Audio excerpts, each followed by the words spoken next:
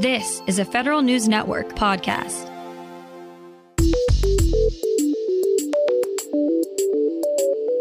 Coming up on today's Federal Newscast, the White House has set new expectations for how agencies should support small business contracting. The Marine Corps is moving away from strictly using the Force Design 2030 label. And it's deadline day as the White House awaits agency plans on how to decrease telework. Those stories and more in today's Federal Newscast.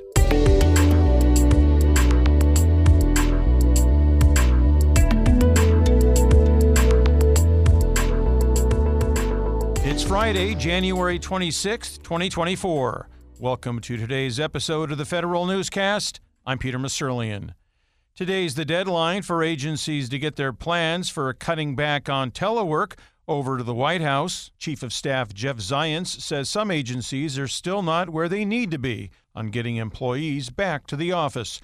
The Biden administration set a goal last year for agencies to have staff work in person at least 50% of the time. But many agencies haven't yet complied with the administration's request. Agency officials have to give the White House an update by the end of today on their timeline for returning feds to the office and what steps they'll take to get there.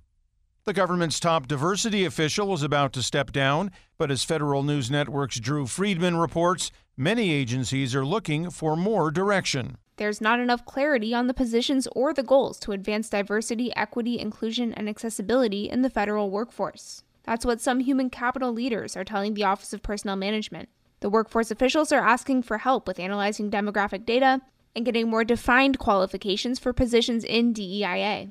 Federal employees' perceptions on agencies' diversity goals have improved significantly over the last couple of years, but agencies say more guidance from OPM will help them take things even further.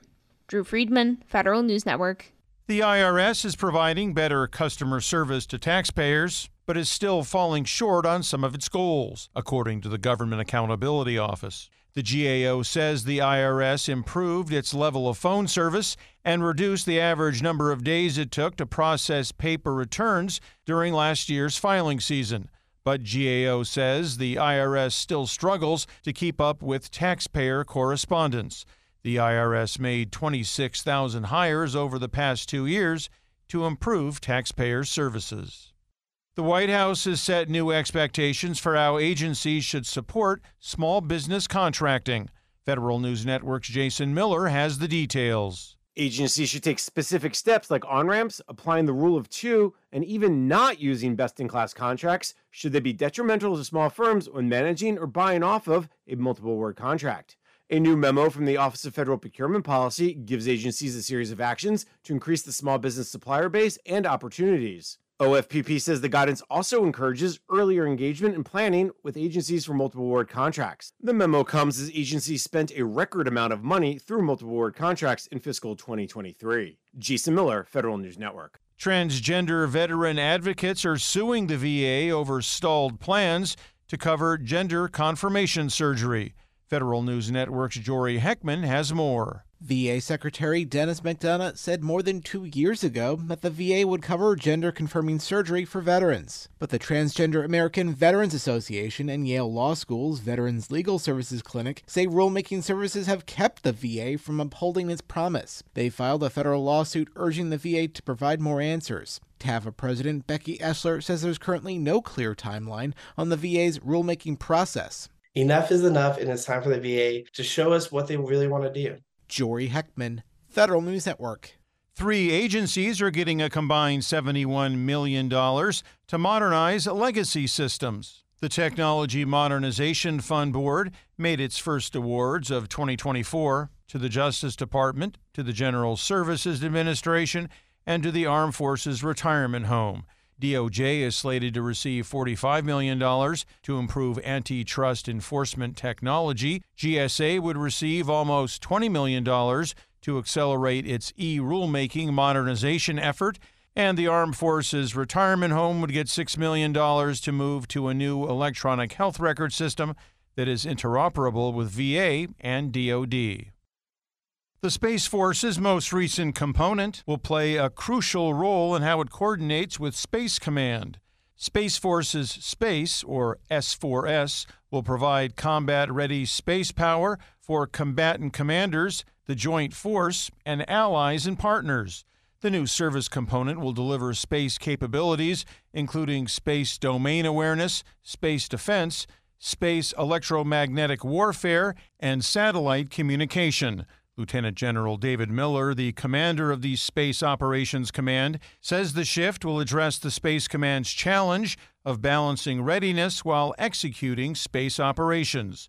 S4S will become fully operational at the end of the month.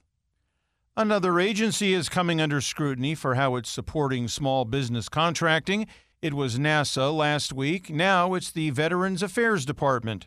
House Veterans Affairs Committee lawmakers are questioning why VA didn't increase the number of small business awardees even more under its Transformation 21 Total Technology Next Generation 2 contract vehicle, known as T4NG2.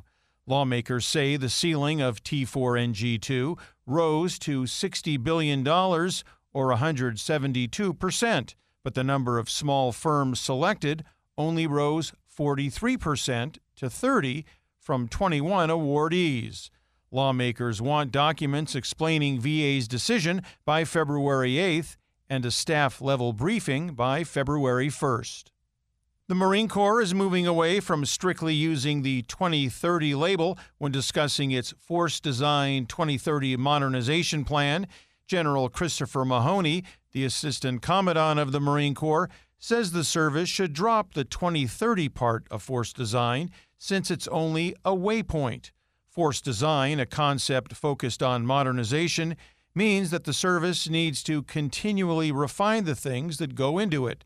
Mahoney says that while the 2030 aspect helped to chart the roadmap for the service, Force Design is a constantly evolving program. General Eric Smith unveiled the Force Design 2030 plan in 2020 with a focus on installations and logistics, modernization, talent management, and education. Find these stories and more at federalnewsnetwork.com. For the Federal Newscast of Friday, January 26th, 2024, I'm Peter Musurlian.